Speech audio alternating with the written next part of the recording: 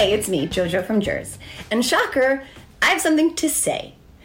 In case you missed it this weekend, on Veterans Day, as a matter of fact, Tan Mom McDictator Donald Trump called his political enemies vermin and suggested that they pose a greater threat to the United States than countries such as Russia, China, or North Korea. He said he was going to root out opponents within U.S. society he called communists, Marxists, fascists, and radical left thugs that live like vermin. If that sounds like something Hitler or Mussolini would say, that's because it is. Donald Trump's choice of the word vermin wasn't merely some random coincidence. It wasn't accidental or by mistake.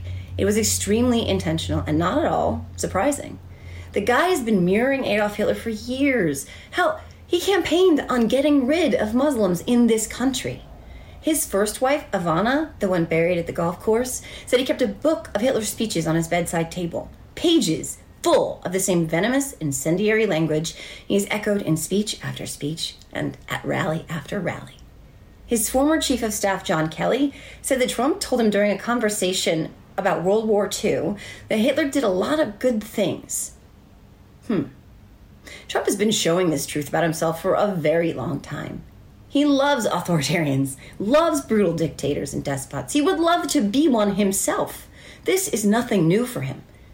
But it is something even more sinister. He's got a base who rabidly supports him in everything he says. They believe his every utterance. They are ready at the drop of a hat to take the actions against his enemies he wants them to take. As fast as you can say, fill baby Billy's bottle up with some more of that mountain lightning, they'll be there. Pitchforks, MAGA snuggies, and bullhorns. As I said, this is nothing new for MAGA's Orange Jesus. In fact, it makes perfect sense for him to be this way. He's consumed with hate, wants power, fancies himself powerful, and wants people to become his soldiers on a mission to eradicate whole groups of society. I mean, of course, a person of neither creative nor mental ability like Donald Trump would mindlessly find himself inspired by the actions of a man who many years ago, like Trump, was driven by a fierce hatred for a group of people he considered threatening to his way of life.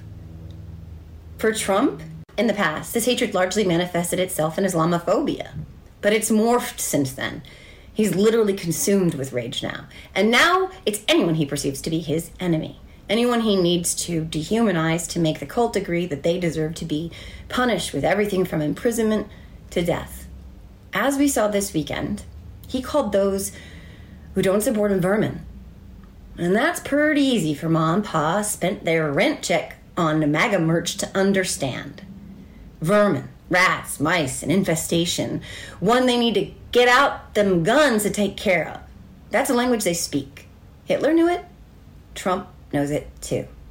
Of course, the Biden White House condemned Trump for his hateful comments, saying, employing words like vermin to describe anyone who makes use of their basic right to criticize the government echoes dictators like Hitler and Mussolini. And the thing is, we cannot just chalk this up to more hateful, vitriolic musings of a moronic madman. We do not live in a time which affords us that kind of luxury. We cannot look the other way.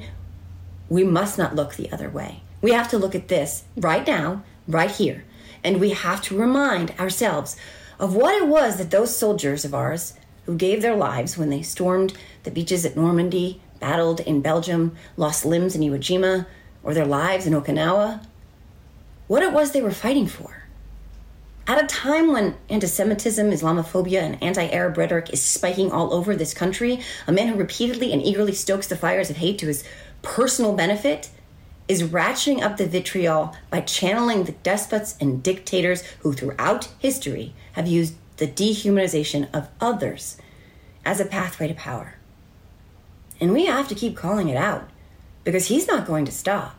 We all know that. When someone shows you who they are, believe them the first time. Well, that does it for this rant. Make sure to look for more of these rants Monday through Friday. See you all next time.